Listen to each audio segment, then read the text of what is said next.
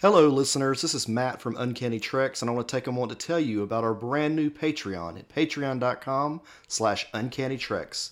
On our Patreon, we offer lots of exclusive content in multiple tiers, including access to our brand new Patreon exclusive podcast, X-Men 92 vs. Young Justice.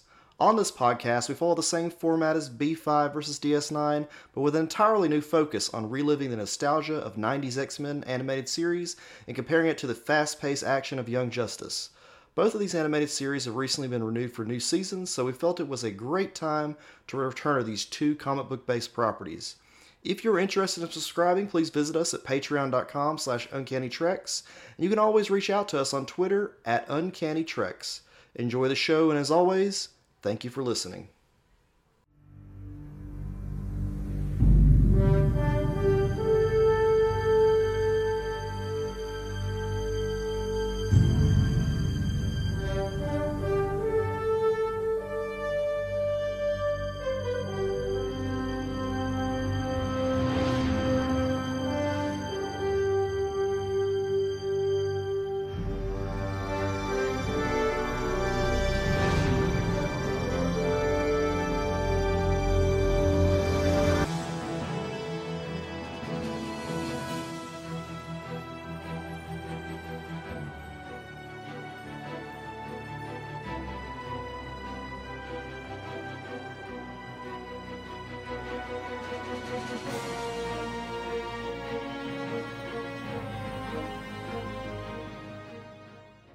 Hello, everyone. Welcome back to Babylon 5 versus Deep Space Nine, the galaxy's greatest podcast about the two great 90s space station shows.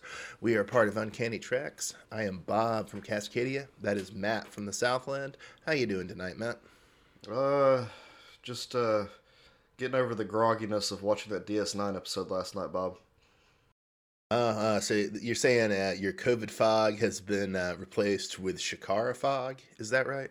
Basically, yes. That was quite a boring episode. Did it take your sense of smell, your sense of taste?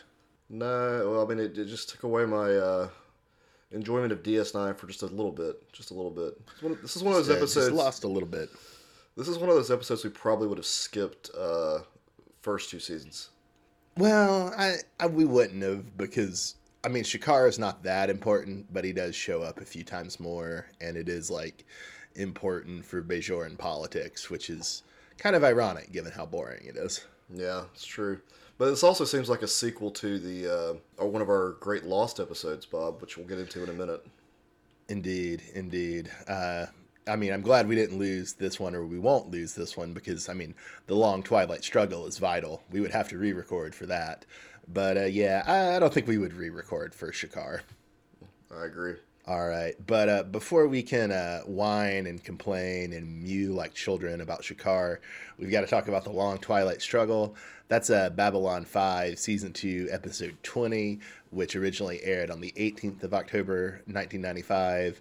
And while we're on the subject, the thing we're whining and crying and mewing about Shakaar is DS9, Episode 24, Season 3, which originally aired on the 22nd of May, 1995.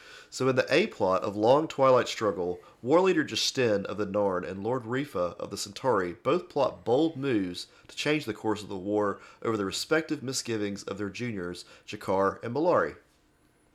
Then in the B-plot, Drawl, the new caretaker of the Great Machine on the planet underneath Babylon 5, summons Sheridan and Delenn for a meeting. All right, so at the beginning of this episode, Bob, did you think Delenn may have been talking to Sinclair when they did that little, like, it was just focused on Delenn, and then someone's like, hello, old friend, or whatever the hell I don't remember what he said specifically, but it... No, both because I think when I was first watching this, I had already kind of checked to see like when Sheridan would show back up, so I knew, and then also I recognized his annoying voice. Yeah. Well, that's Sinclair. Yes, I agree.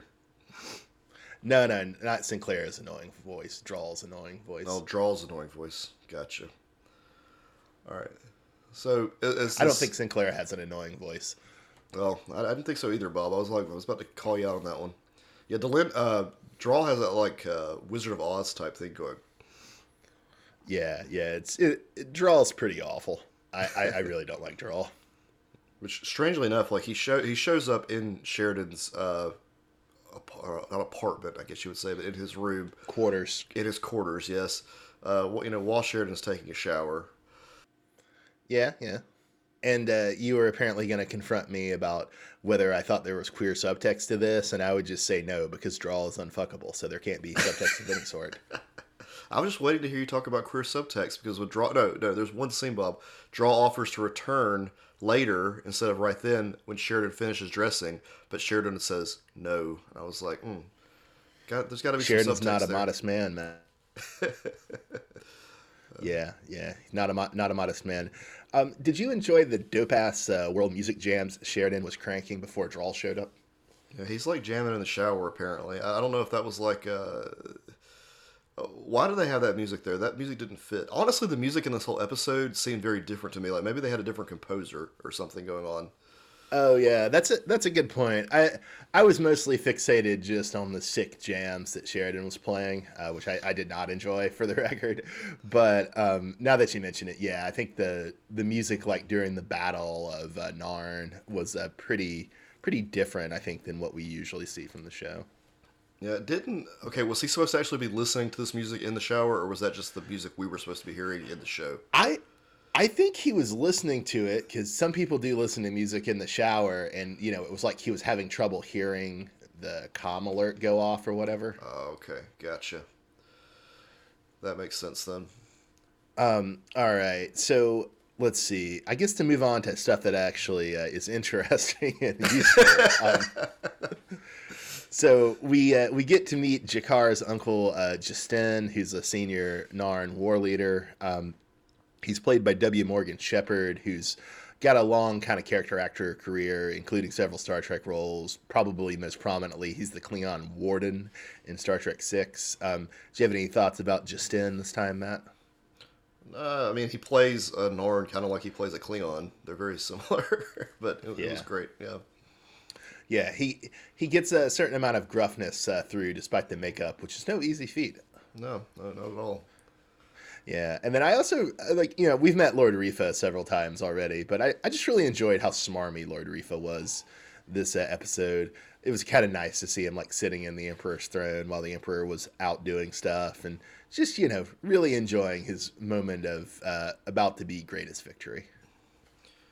Yeah, he's kind of full of himself at this point, but maybe it's deserved. Maybe is he going to be the next emperor? You think, Bob, or am I in the wrong?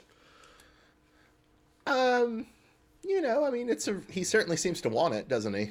Yeah, he does. But I mean, we know that Malari in all the not the flashbacks, but in all the what do you call them, prophecies and things, it looks like he's going to be the emperor. Yeah, but I mean, maybe Cartagia is going to have a long and successful reign. We don't know. Could be. He's going to bring justice to Narn. He's going to deal with them fairly. I mean, that could all happen. And then Malari's going to come in and fuck it all up. Is that what you're saying? Yeah, I mean that's one direction the show could go. Okay. Yeah. So the kind of horrific plan that the Centauri have for the Narn is to use weapons called mass drivers. Was that kind of clear to you what they were talking about? There's a lot of kind of hype about how it's in violation of several treaties the Centauri have signed, yada, yada, yada. I didn't understand what they were, honestly. I thought that what are they supposed to be? They're like, sometimes they're called electromagnetic catapults. And my understanding is, I think like we're looking at them more as a way to like more effectively launch spaceships into space without rockets. But in some imaginings, you could do stuff like if you set them up in space, you could launch like big bits of rock, like chunks of asteroid, like at a planet, like at pretty great speed, and that would have a pretty devastating impact on the planet to have these big meteors or big chunks of asteroid being hurled by the catapult or by the mass driver to the surface.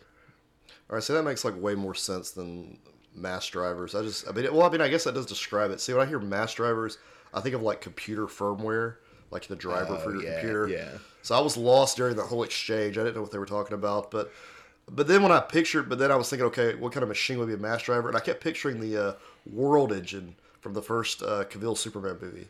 So I didn't see that one. I assume that's some sort of doomsday weapon that Michael Shannon has in that movie. Yeah, it's just a big ass like machine jackhammer looking thing that's like destroying the Earth, or Okay. trying to Is it terraform it. okay, it's supposed to like transform Earth into a new Krypton or whatever. Yes. Okay. Do they specify like what needs to change to make Earth a new Krypton? No, not really, Bob. They don't come into all that. Be nice though.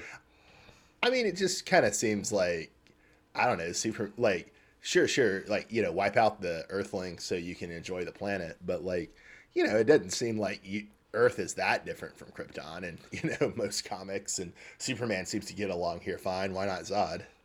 Oh well, he's not in charge of it. I guess I don't know.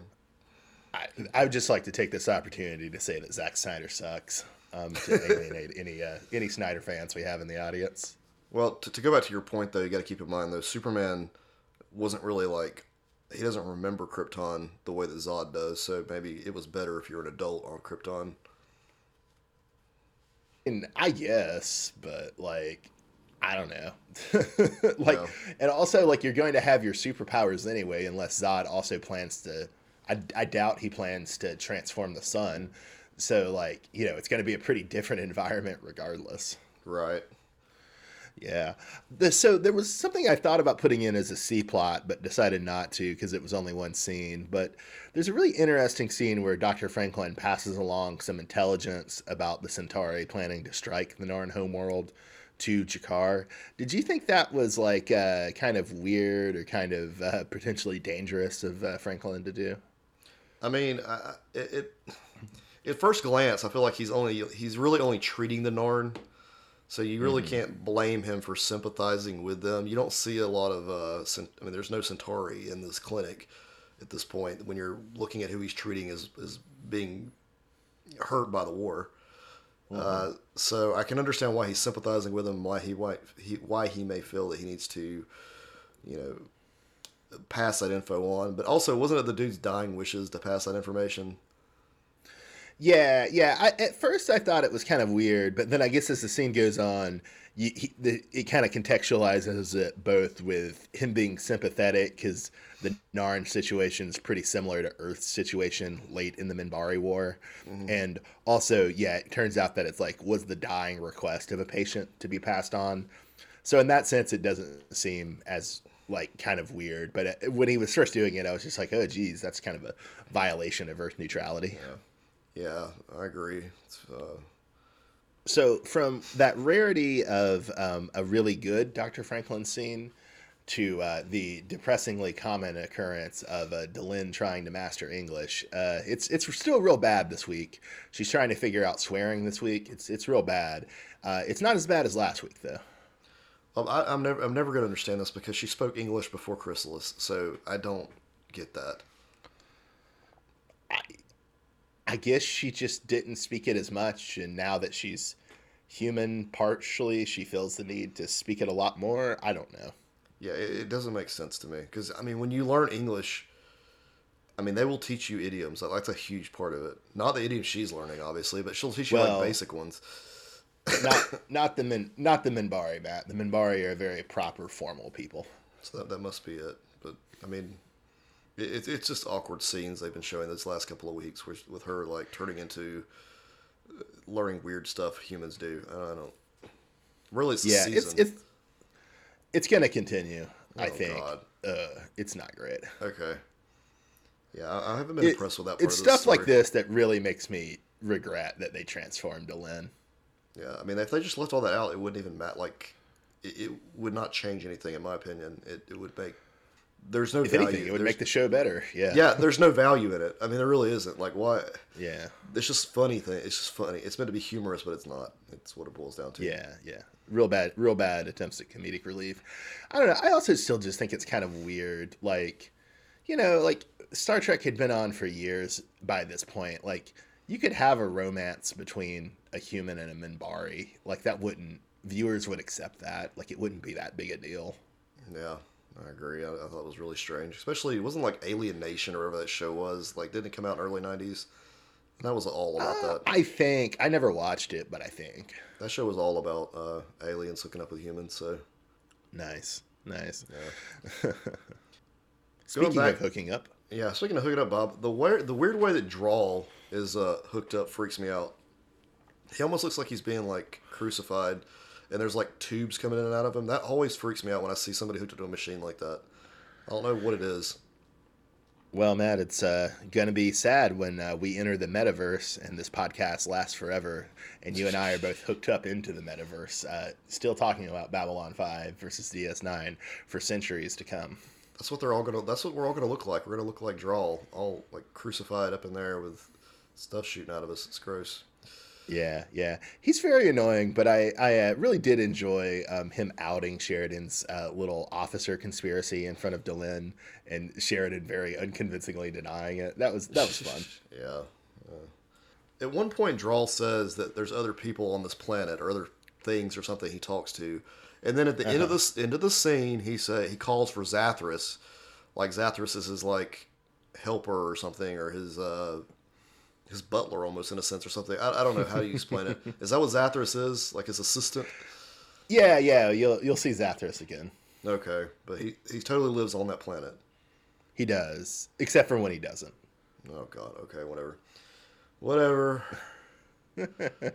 You liked Zathras in Babylon Squared, though, right? Oh no, I like Zathras. Zathras is a great character. I just didn't understand like he's been on the planet the whole time, or if he's not. I don't know. I don't get it.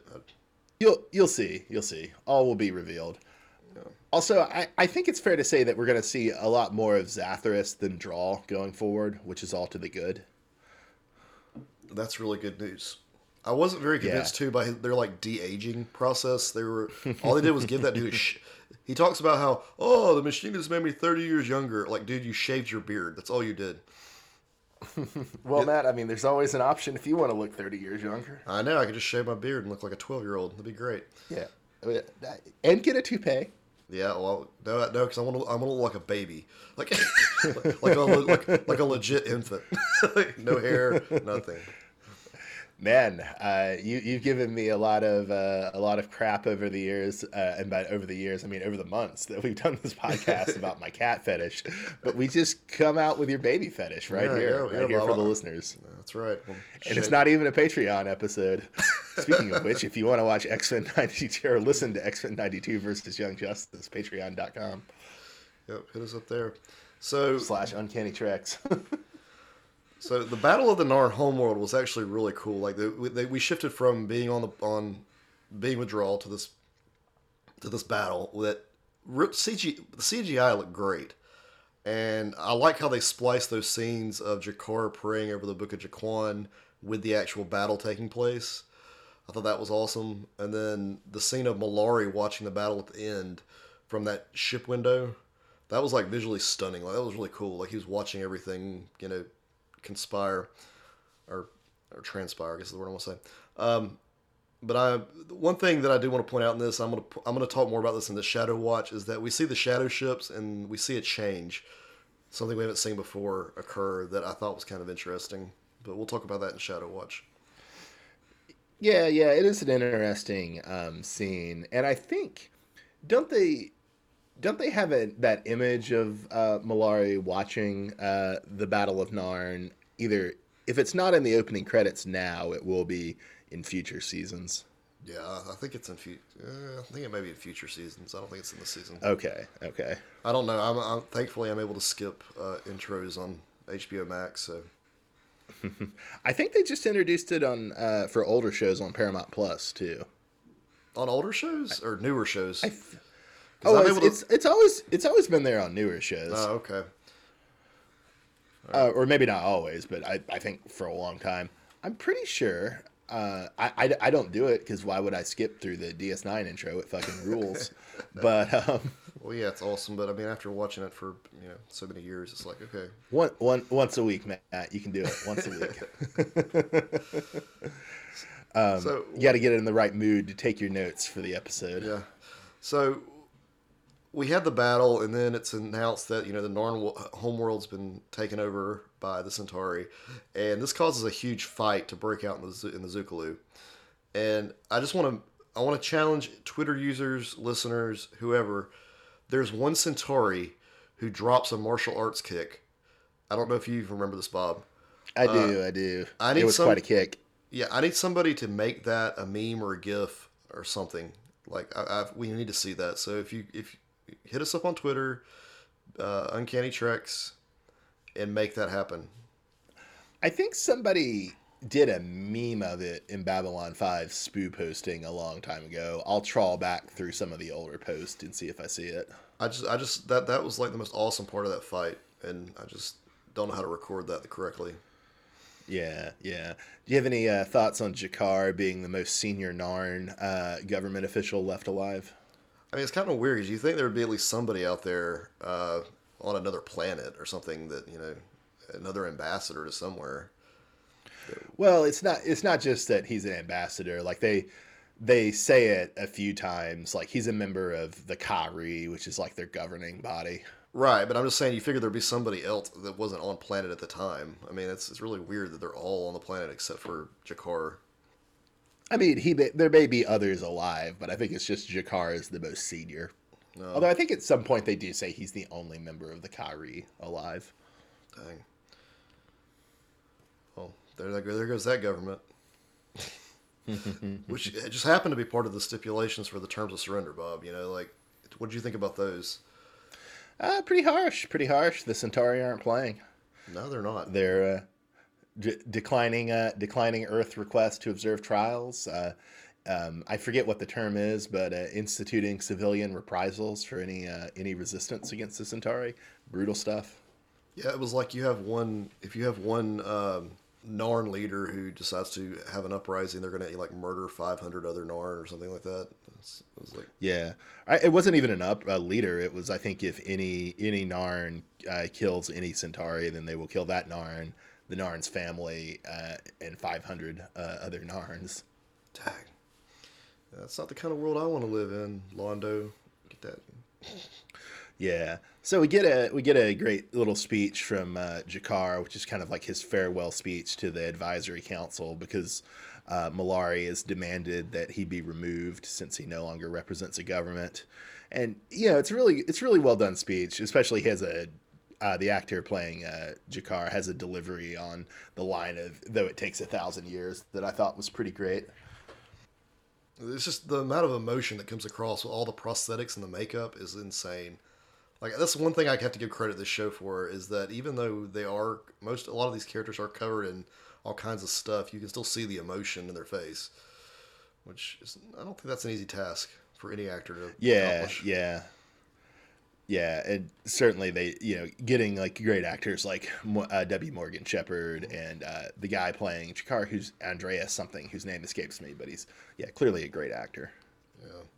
And then, when Sheridan meets up with Jakar after the speech, Jakar has another really good line of, "Last time I offered someone my hand, we were at war 24 hours later," which was a callback to when he was getting along with Mallory for that very short period of time.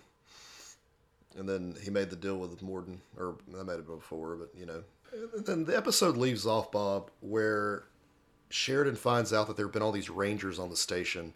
And basically, there are so many of the I didn't realize there were that many on the station. It's just lame. I thought there was that one dude, but there's apparently a ton of them. Yeah, it does seem like a little too many. Yeah, the Rangers, they suck, man. I don't know what else to say about it. I hate the Rangers. Okay, I just was that to me was like something they just tacked on at the end of this episode when there were so many other good things that you could have just ended with Jakar, like. Yeah, you should have ended. You totally should have ended on Shakaar. Like, having the Rangers in really diffuses the climax. Although, I mean, as we've noted, Babylon 5 is a show that likes to have a big climax and then likes to have a couple scenes as an epilogue. Yeah. So it would have been a nice post-credit scene. No, you shouldn't have done it at all. But if you had to do it, you should have just done it in another episode. Yeah. But no one should do post-credit scenes. Post-credit scenes are awful. I like post-credit scenes, so to each his own, Bob. So you're gonna skip through the intro of DS9, one of the best intros to a show ever, but you're gonna sit through like 20 minutes of credits at the No, end of a damn Marvel movie, most of which aren't even real, most of which are made up names they put in there to troll you and make you wait longer, just to see like a dumb teaser about what's coming next that doesn't actually even tell you anything. yeah, that's usually how it rolls. Yeah. Sucker. Sucker. All right. Speaking of suckers for watching boring TV, let's look at let's talk about DS9, Bob. This episode. Oh my gosh. All right. Yeah, so wait, Barial is dead? When did that happen, Matt? How did we miss that? Yeah. So we have that was our second lost episode. There was a horrible audio. Something happened that destroyed the audio, but that was actually a blessing in disguise because whatever error destroyed that audio made an attempt again. The same error popped up for one of our Patreon exclusive episodes, and I was able to avoid that error this time around because I knew like I can't do this or it'll mess the audio up, so I had to go back in and mess. So I was able to avoid that horrible travesty, but unfortunately we did lose the episode Life Support, which is where Barial did die. It was not that great of an episode, and but this is really a sequel to that episode. Yeah, yeah. Kira's dealing with the loss of Barial. So I guess to give the A plot, it's Bajor goes full theocracy in this episode, Shakaar, as Kai Wen becomes the head of the provisional government after the abrupt death of the prior head. And she sends, that is, Kai Wen sends Kira on an agricultural mission against several of Kira's old resistance comrades, which risk blowing up into a full-scale Bajoran civil war. Yeah, it's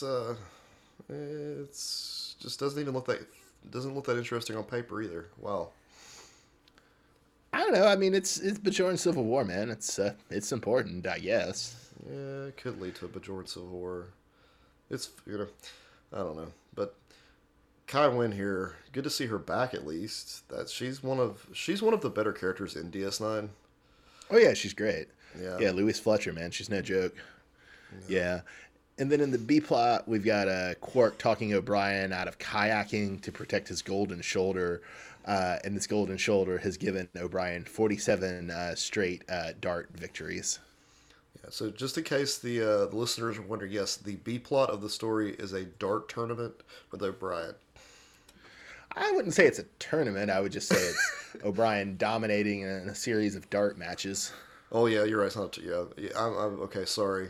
A tournament would have been interesting. It's just O'Brien winning at darts a lot. So on the one hand, Matt is complaining about all the darts in season 3. On the other hand, your dream is like to bracket it out. Like, in this match, O'Brien takes on Jake, but Bashir takes on Cisco. Yeah, like what if you got like see, they could have done a tournament and had like random ass characters show up like Q or something and be like, your next opponent is Jean-Luc Picard. Hey man, if that's what it took to get Vash back on the show, I would take that. See, that would have been cool. They could have done that, but no. But I mean, I think the main character of DS9 season 3, Bob, really is this fucking dartboard. Yeah, they do really like the dartboard.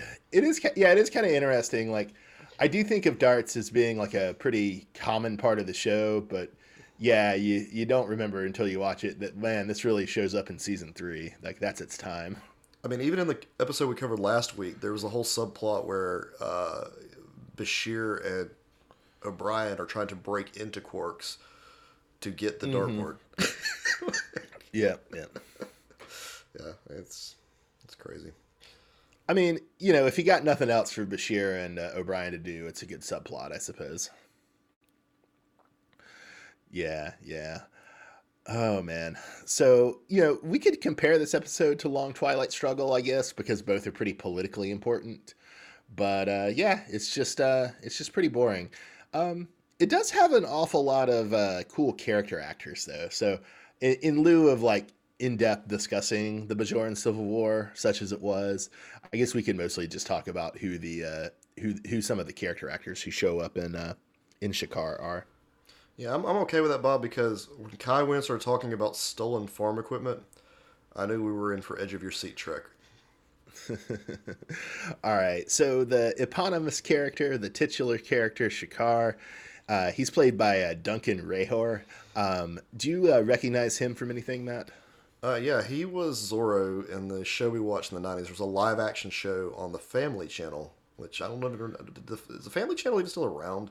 That was a, I'm sure it merged into something, but I have no idea what. yeah, the only thing I remember about that Zorro show, Bob, is that really awesome theme song, which I'm going to play right here.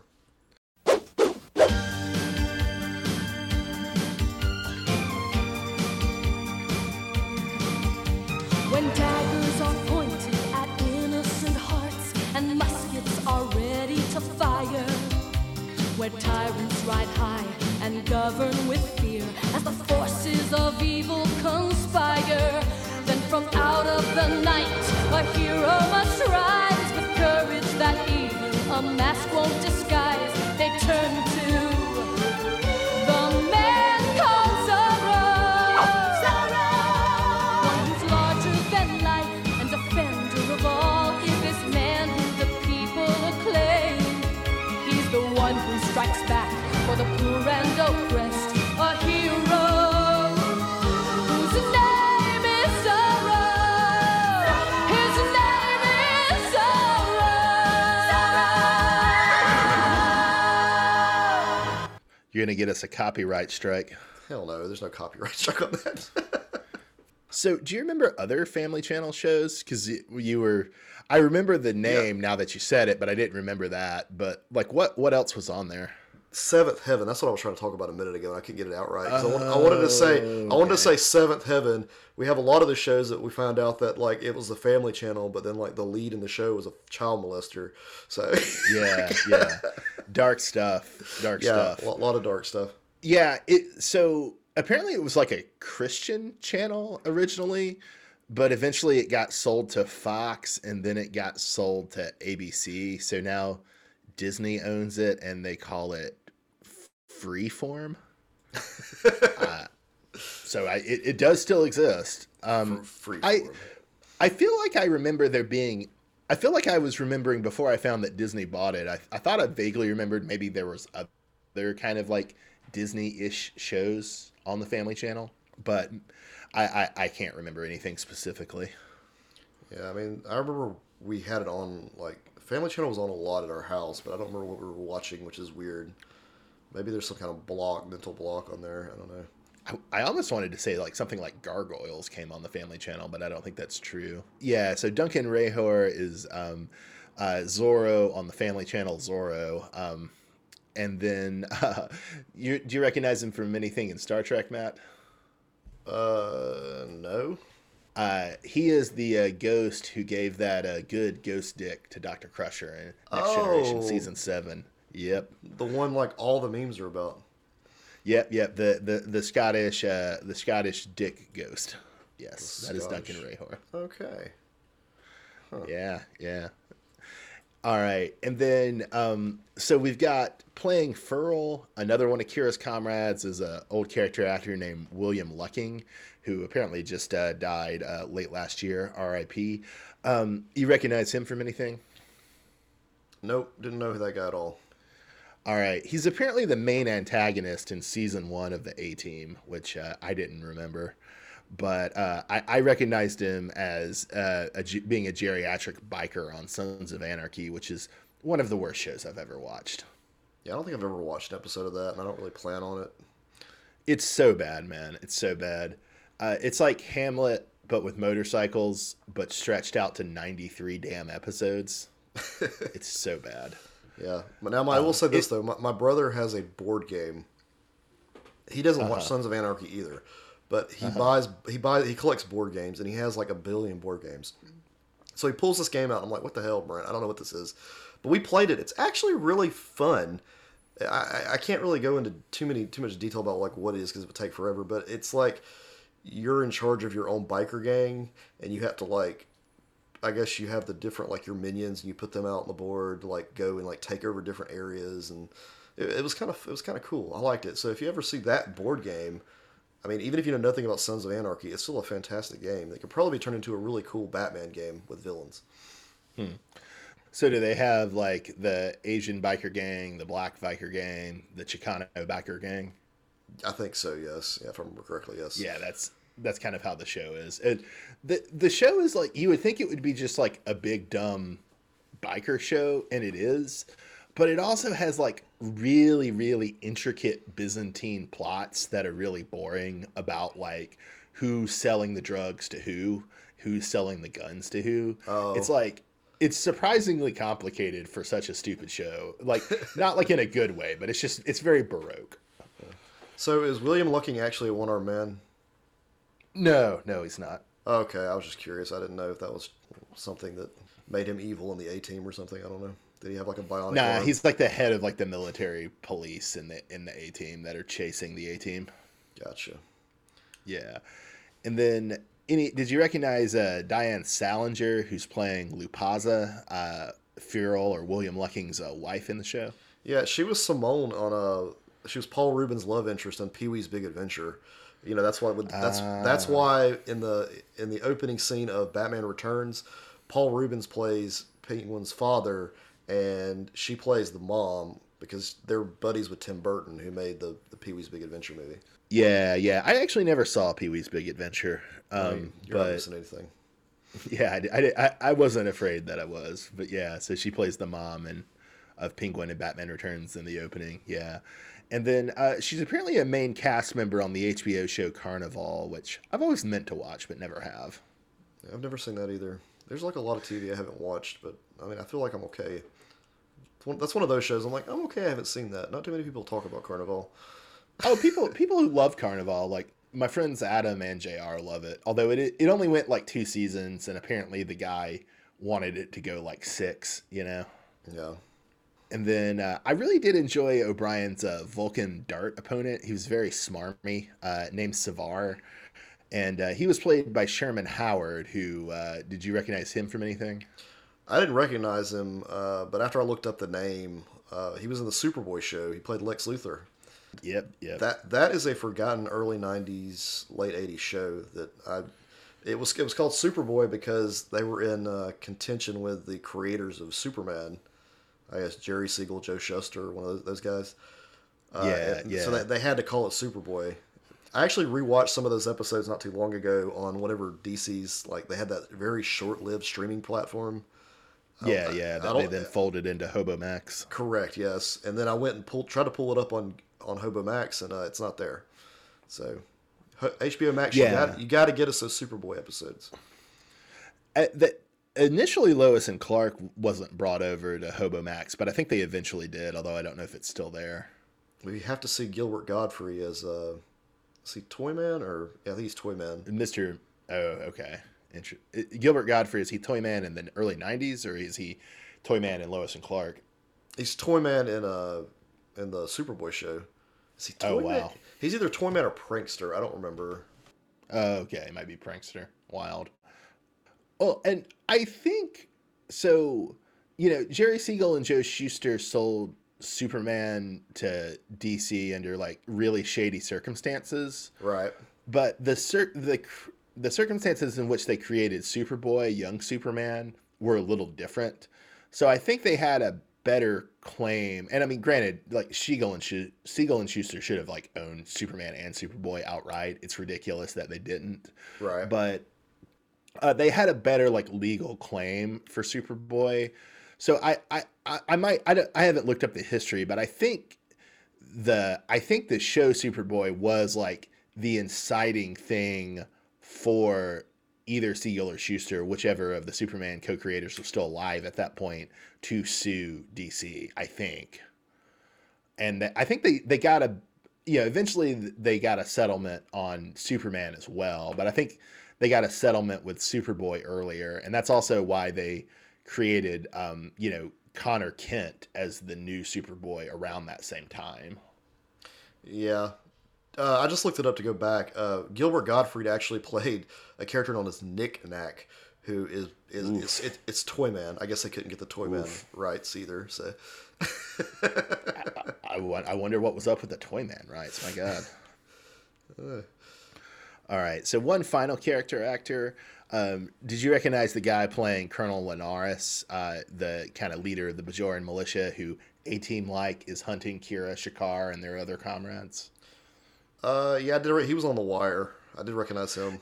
Yeah. He's Major Rawls on The Wire. In general, it's John Doman is the actor's name. He's one of the great asshole character actors of all time. He's not really being an asshole in this episode, but he's an amazing monologue where he's chewing out the protagonist and flipping him off with both hands, and he's like, "This one's for your eye, McNulty, and this other one's for your dick, for as long as it takes me to get even."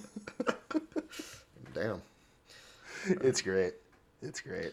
All right, so in the final scene, or the final couple scenes of this episode of DS9, Wynn makes the point that this is basically a military coup being formed.